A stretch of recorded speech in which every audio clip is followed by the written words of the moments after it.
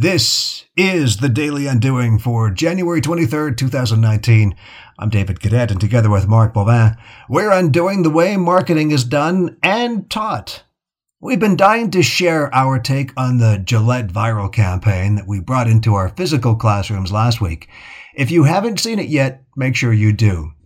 What's interesting to us, beyond the predictable divisiveness, the ad, and we'll call it that for now, even though it's too long to be placed as a television commercial, is the question of whether or not Gillette and its parent company, Procter & Gamble, did this from a place of sincerity or profitability. Is this brand truly standing up against bullying and sexual harassment, or is it jumping on a popular bandwagon, positioning itself as a company who cares, with the true ulterior motive of selling razor blades?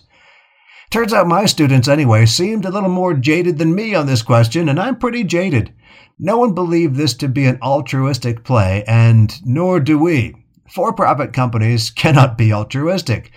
Profit and altruism exist at cross purposes. Altruism is selflessness, period. You know, the Mother Teresa level of selflessness.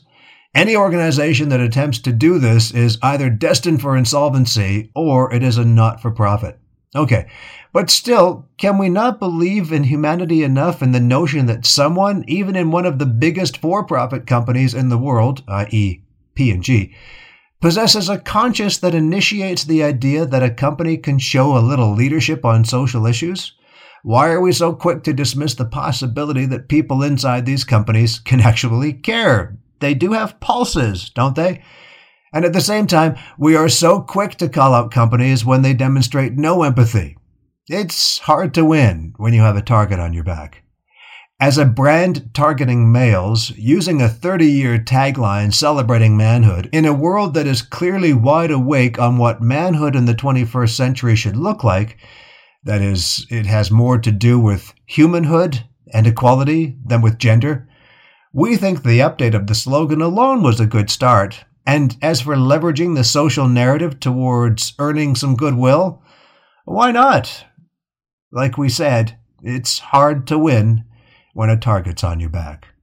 But it's better to show off self-awareness than to ignore the elephant in the room altogether. Join us for these and more conversations.